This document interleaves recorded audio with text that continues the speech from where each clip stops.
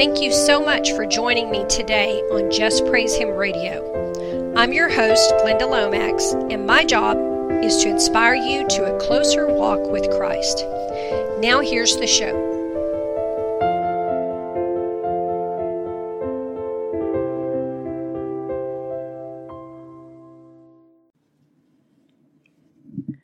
Hello, believers. Welcome to the Just Praise Him radio program. I'm your host, Glenda Lomax.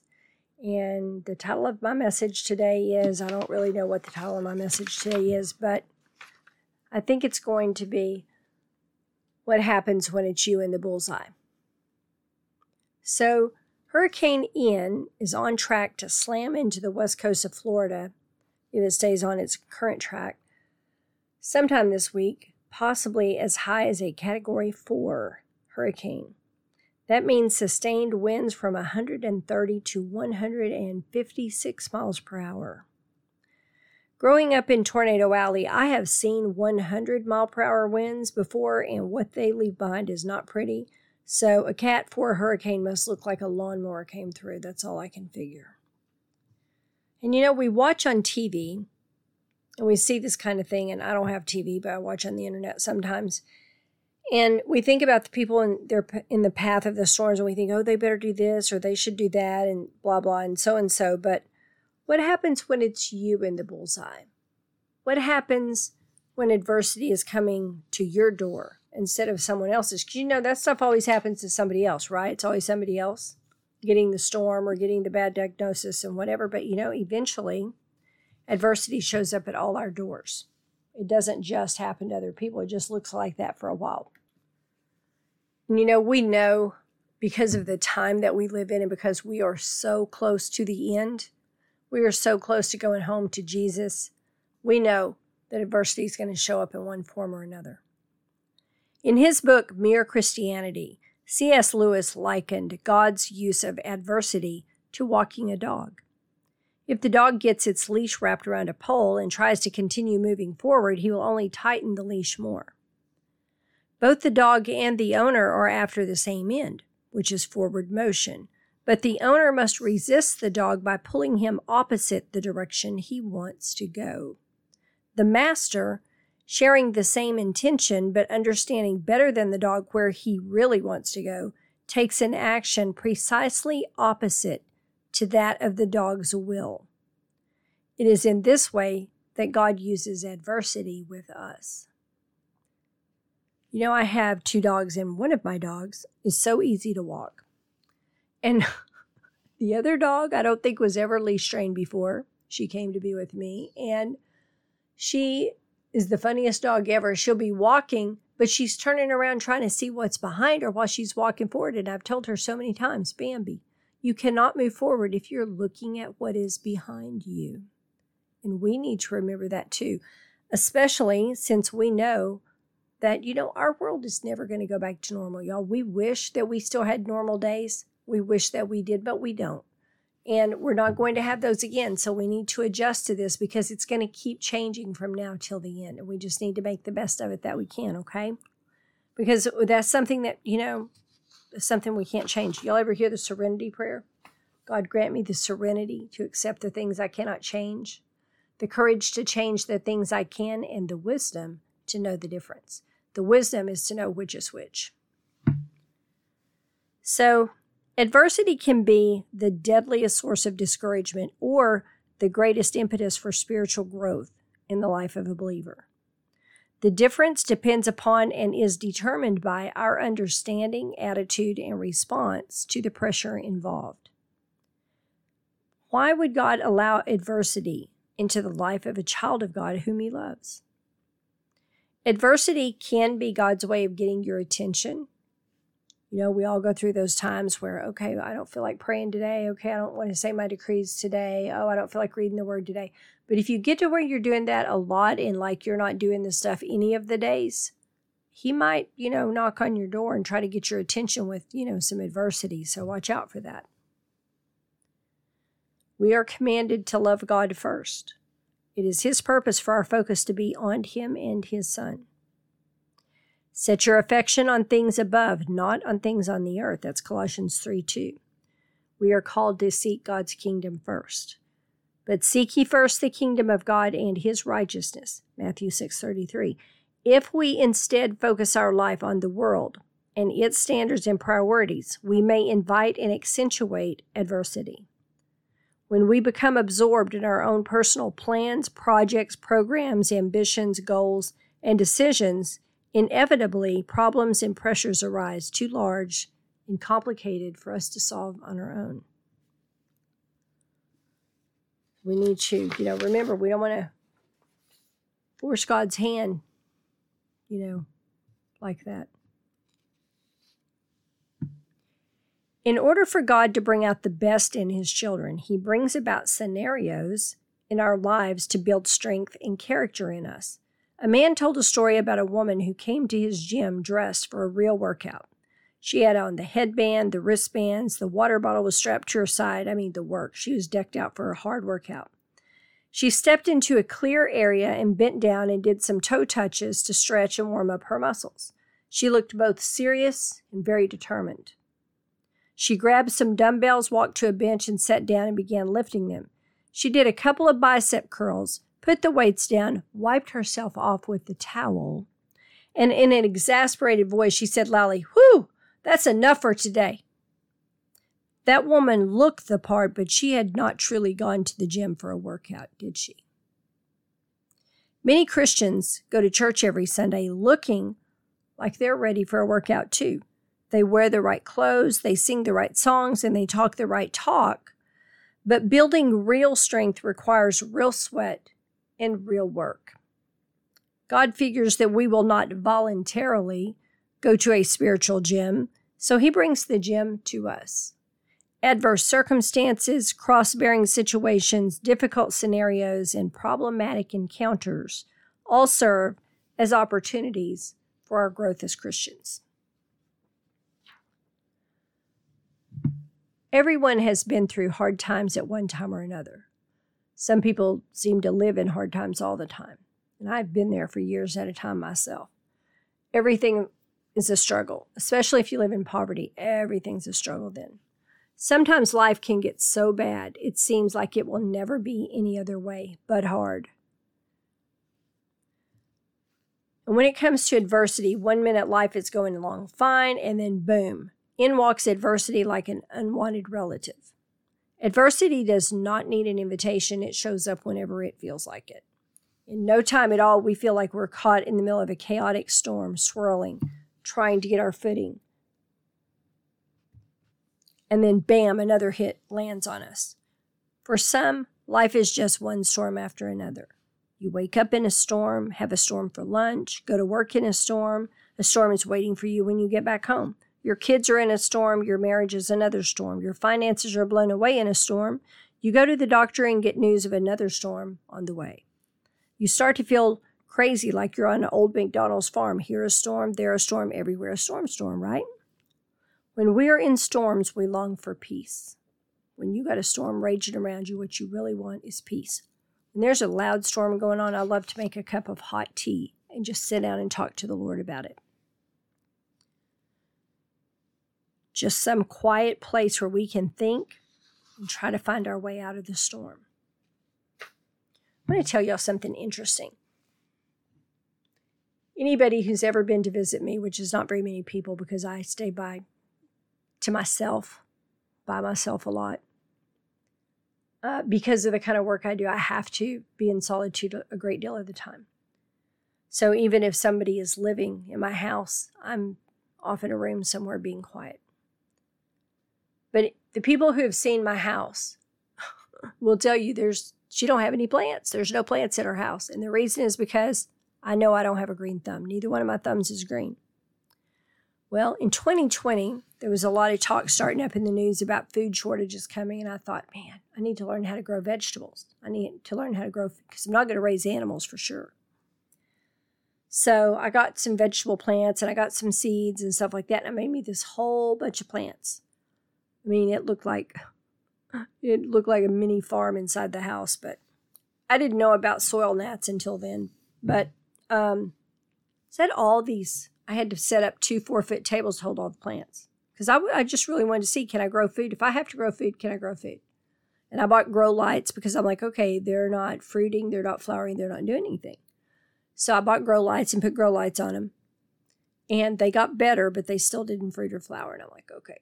So I started researching. Did you know that to grow plants indoors, especially from seed, when you're growing something from seed, I'm not talking about plants you buy at the store as much as I'm talking about the ones you grow from seed. In order to grow them indoors, you have to put a fan in front of them. Because if something is not blowing on them, they will not develop any strength in the stem, and they will fall over and die. I never heard that before, not being a farmer. I did not know that. If there is no adverse wind blowing against the plants, they will have no strength. And it is the same way with us. If we have no adversity in our lives, we will have no strength. That explains why my mama was so strong and my grandmother, because that's all they had was adversity. God bless them. May they rest in peace. My poor paternal grandmother had nothing but adversity. Well, actually, my mom did neither. So anyway, yeah, you have to put a fan on your plants if you grow them indoors, or they won't have any stem strength. And then I remembered all the times when I was a kid and I tried to grow something from a seed, and it would get up about 2 inches tall and then fall over and die, and I didn't know why. I was like, I watered it. What's wrong? That's why.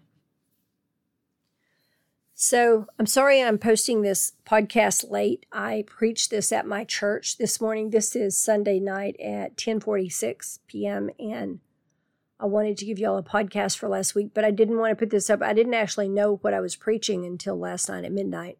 I worked on, I think, 2 or 3 other sermons before I knew this was the one. And I didn't want to put it up before I preached it at church because people at my church listen to the podcast, so, which is awesome. But I didn't want them to be bored when they were in church. Okay. Here's the good news about adversity and being in the eye of the storm, which is the bullseye. If you know the Lord, He will anchor you, even in the biggest storms of your life. And what that means is you will have peace. If you learn how to just lean into the Lord and go, okay, I know you got this. I can't see how this is going to work out, but I know you got it. Because when you put your faith in Him, somebody needs to hear this. There's a woman listening to this and you're in a tough situation. When you put your faith in Him, if you'll just put what you're going through in His lap and go, okay, Lord, I don't know how you can make this work out. I don't see a way out. I don't see a way for this to work. I'm giving it to you. I'm going to trust you. Do something. Let Him have it and then let go of it and stop trying to solve it yourself. Because either you're going to work on it or He's going to work on it, but He don't need your help. He don't need your help. There's a poem out on the internet called Broken Toys, I think it's called. And it's about how we bring our broken toys to God. And then we get angry when He didn't fix them. And He says, my child, how could I? You never did let go. I love that poem so much. I need to get a copy of it and put it on my wall. Okay, so we will have the peace that passes all understanding on the inside of us, even when the storm is raging around us and trying its best to scare us.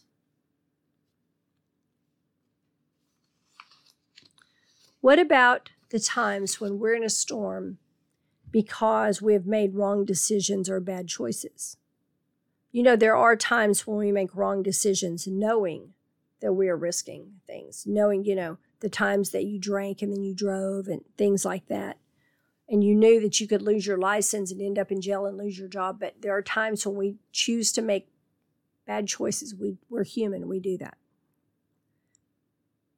But the Word of God is clear in more than one place that if we continually choose the ways and desires of our flesh over the way of God's Spirit, that He will give us over to that. If we don't get back in line, He will give us over to it. And, of course, there are always those times when something in our lives is just going haywire, nothing's working out, and we just feel like giving up. Y'all ever have one of those days? Because I've had them.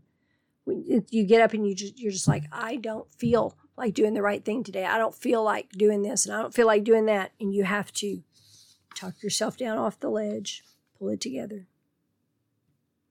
I think maybe that's why Galatians 6:9 is in the Bible. And let us not be weary in well-doing, for in due season we shall reap if we faint not. Remember, on those days, those wrong choices can bring really hard consequences in our lives that we may have to live with from now on. If you drive when you're drunk, let's say you miss a stop sign and you cause an accident and someone dies, that's not just a ticket. And you have to live with the consequences and the guilt of that from then on. Every action has a consequence. Y'all forgive my voice. I breathed in a bunch of dirt when my yard was being mowed, and I'm paying for it. Every action has a consequence. Good actions tend to have good ones. Bad actions have bad consequences. The difference in maturity and immaturity is a mature person is not so impulsive. They don't just jump out there and go, I'm just going to do this. This is what I feel like doing. I'm going to do it. When you're younger, you kind of don't think about consequences. You just do whatever. But when you're mature, you stop and think, okay, is doing this one action worth that risk? Assuming the worst would happen, is this the best course for my life? I have myself many times in the past when I was in severe pain chosen a wrong path. I praise God today because He kept chasing me until I gave Him my life. And now, though I do not make a perfect choice every time, I do try not to make wrong decisions that lead to regret. Nobody wants to live a life of regret. And let me tell you, regret is a harsh taskmaster. We choose many times a day which path we will walk. Nobody chooses for you. You choose those decisions that you make 1,000 times a day. You make a right choice or a wrong choice. And any day that something goes wrong, you could end up on the path to regret if you make a bad choice. You know, we're not always taught these things growing up. Sometimes our parents have not learned themselves, and they cannot teach you what they don't know. But how many times did you embark on a path that mom or dad said, don't do that, you're going to regret that, don't do it? How many times did you disregard good advice and stubbornly take the path you wanted to walk on? Because I know I did it a few times. How many times did you just ignore even your own better judgment and take the wrong way? Many times those wrong choices lead us to a life of regret. Years ago, I knew a man through a friend who, when he was in his 20s, he and a group of friends decided to take a trip to New Orleans. I've told this story before on the podcast.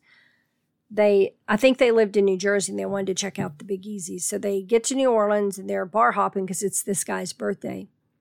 It's his 21st birthday this one night. And when he gets into a fight with a young man in the bar. I don't recall him telling anybody what the fight was about, but and it may have been over nothing. But when that fight was over, the young man that he fought against lay dead on the floor. Now, that young man that died, he didn't make it home that night, but neither did the other guy. And the guy who had the birthday, his address is Angola Prison now, where he's doing life without. Now, that's an extreme example of one bad choice, a bad choice to get into a fight, to get into an argument with somebody in a bar and get into a fight affected the rest of his life. The devil saw that open door and he brought in the destruction.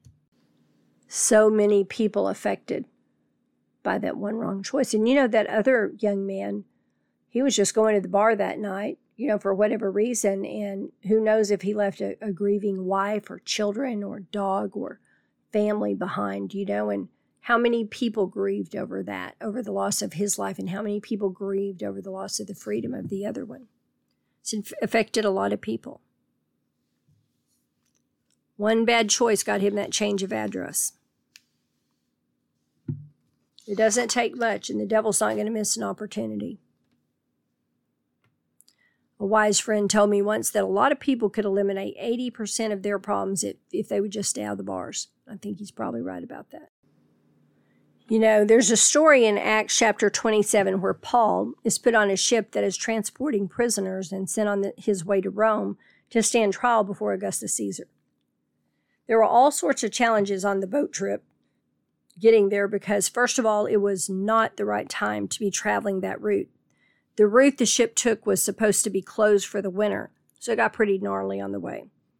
At the ship, Paul was delivered to a centurion named Julius, on whom Paul would end up having a tremendous effect, which just goes to show you that God will waste no opportunity if we are usable if we are willing.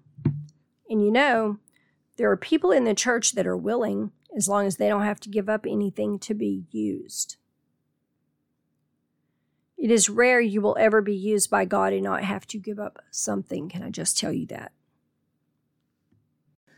The Lord gave me a couple of prophetic messages when I was writing this, and I'm going to give them again. They may have been for some people in my church. They may be for some of you, so I'm going to give them anyway. There are people in the church who say they want to be used. And somebody has been asking the Lord, Lord, why not me? Why aren't you using me? But the Lord says your life is a mess. It is one mess after another, one disaster after another. And most of it is of your own making. Let me tell you something. And this is a word for you. You're a female. You cannot go around getting into strife, lying, and manipulating and expect God to be able to use you. Why would he use you for anything when you are so clearly already working for the enemy, for his enemy? You need to repent before it's too late. If you want to be used by God, allow yourself to be refined into a vessel fit for the master's use.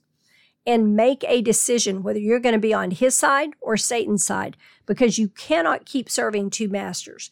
What will happen if you do is the Lord will give you over to Satan's side by default if you do not actively choose God's side and come out of that sin right now.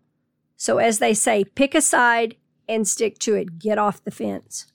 You are not helping anyone claiming to belong to Christ and then acting like the devil. I remember before I was a believer, I remember visiting a church and seeing that and being so confused. I remember being so confused out in the world, seeing people that claimed to be Christians who lived like Satan. And I didn't know what to think because I wasn't a Christian. I didn't know. I was like, I knew that what they were doing was wrong, and yet what was coming out of their mouth, they were acting like they were Christians. That is very confusing to unbelievers, and God takes that very seriously, especially now. You don't want to be caught in that by him. You don't. I'm telling you. He will give you over to it. And the other thing that will happen is as the sin nature in you increases because you're not fighting it, you will fall into temptation and get into sin, and then you will miss the revival and any blessings that come with it that's about to start up. God's final harvest revival. Okay, moving right along. So here is the Apostle Paul on this prisoner ship handed over to the centurion. On their way on a route that should not be traveled in winter, and it was winter, and they hit a storm. As they sailed, they suddenly could not see the sun or the stars, and that was how they navigated back then, so they ended up lost. And you know, we are supposed to navigate our lives by the Word of God. Anytime we lose sight of His Word or stay out of it, or just, we're too busy with, doing this and doing that. And remember, too, the holidays are coming. So if you're not doing it now, you're sure not going to do it then when you're trying to buy Christmas gifts and all that. Anytime we lose sight of His Word, we will start getting lost too. Y'all need to hear me on this. We are entering a time of great danger. It is very perilous for Christians, and it is going to get a lot worse. We need His Word. We need our time with Him. What's going to happen is going to happen, but He can protect us from so much. If something happens to us, He can cause us not to feel any pain, but we need to spend our time with Him and in His Word. So Paul and his comrades are lost in a storm and not feeling too happy about it, I can imagine. And there's somebody listening to me that you feel lost in your situation. You feel trapped like those men on the boat felt, like you're being taken someplace you don't want to go. But you feel helpless to stop what is happening. And the Lord says to tell you, woman of God, that He is about to open a door for you to escape that situation. He says, when it opens, go quickly. Do not hesitate, or it will close on you. He says, watch me show you how mighty I am. I am the great I am. Watch me work on your behalf. Go through that door when it opens. Go quickly. Don't hesitate. Anytime you lose your way, you can follow the King and find your way back out. That's all you got to do. Back to Paul's situation. In an effort to stabilize the ship, the crew threw out 4 anchors. An anchor is a heavy instrument that's used by fishermen to stop a ship, hold it still, or stabilize it, immobilizing it where it is. The anchor seeks a firm foundation on the bottom of the sea. But if that foundation is weak, the anchor won't do much good. And Jesus is our anchor, by the way. So they cast their anchors, and their anchors went down, but Paul cast his anchor, and his anchor went up. As Christians, our anchors do not go down. If they did, they would pull us deeper into our situations. But our anchors go up because our foundation is Jesus Christ of Nazareth, the anointed Messiah. But many in the body of Christ are anchored to the wrong things. Wrong husbands, wrong relationships, wrong wives, wrong careers, wrong town, wrong friends, wrong behaviors. We live in perilous times, y'all. America is under God's judgment, and he will judge the other nations too. It's just America's probably top of the list. And when he drops that hammer on us, it is not going to be pretty. The Lord told me years ago, I want to say it was 2016, that the end time stuff will happen in my generation. And that was very disconcerting when he said that. Disasters and judgment are coming, whether we like it or not. We can face it knowing it's coming. We can put our heads in the sand and pretend it's not coming, or we can know it is coming and prepare the best way we know for. Which way will you choose? You know, a lot of people say, oh, we can't be under judgment because of Jesus. Let me tell you something. People are saved from judgment by their faith in Jesus. People are, but nations are not. The Bible says nations that forget God will be turned into hell. And there is no question America has forgotten God. The U.S. has forgotten God and has become a nation of whoredoms. Anything goes in the U.S., and to our eternal shame, everybody else in the world knows it because we actually promote it. It's disgusting. It's my country, but it's still disgusting. The bottom line is adversity is coming for all of us if Jesus don't call us home soon. What are you going to do when it shows up? Let me offer some suggestions. Number 1, identify the storm you are in. You can't address a situation if you don't know what your situation is. Number 2, pray for strength, wisdom, and courage. Number 3, go to the Word of God and find some scriptures to stand on for whatever it is you need while you're in that storm. Number 4, remember you will only have the strength to focus on one battle at a time. Choose your battles carefully. Number 5, do not get into manipulation and control, trying to control the outcome. That's not your job. This opens up spiritual doors to mental problems because it is witchcraft.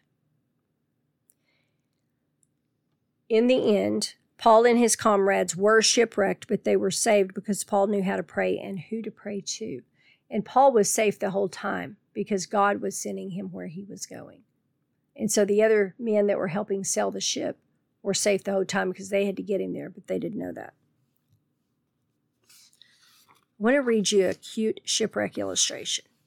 There was a shipwreck at night once caused by a mighty storm. A boy on the ship was taken away by the waves.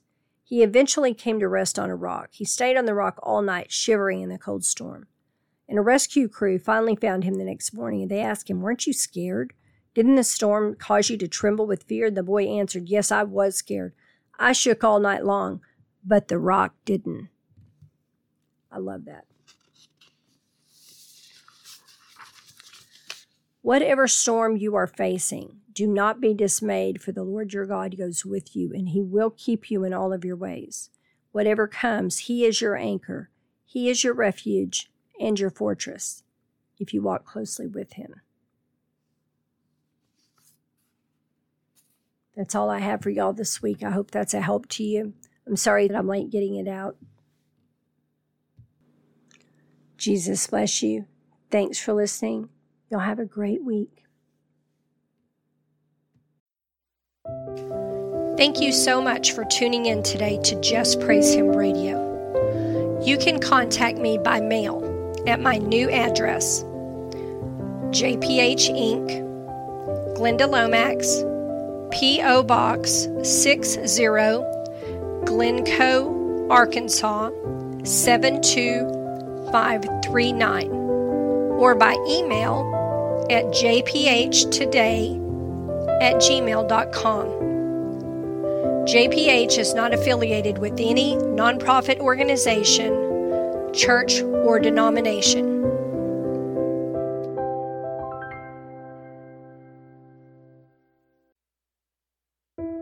Does your life feel like it's falling apart around you? Are multiple things going wrong all at once? Does it seem all your comforts have been stripped away? You may have entered the wilderness. Wilderness experiences are often times of great discomfort and lack. Every Christian must pass through the desert on the way to their promised land.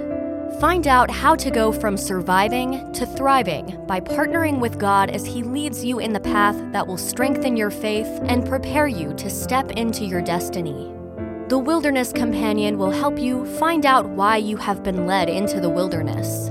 Find out the biggest hindrances to receiving the provision you need in the wilderness. Find out what the 7 temptations of the wilderness are. Learn how to partner with God in His purposes for you in the desert seasons. Get your copy of The Wilderness Companion today. The Wilderness Companion by Glenda Lomax on Amazon.com in print, Kindle, or audiobook.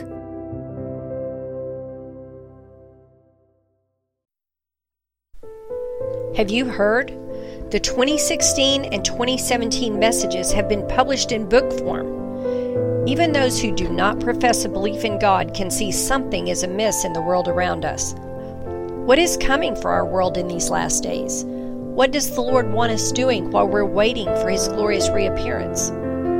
Time of Reckoning and Soon It Will Be Night each contain approximately 200 prophetic messages and visions from the throne room of God telling what is coming to America and the world in these end times. The Lord has always warned nations when they were headed for destruction. He has always warned His own people. Are we also being warned? Get your copy of Time of Reckoning and Soon It Will Be Night, available now on Amazon.com.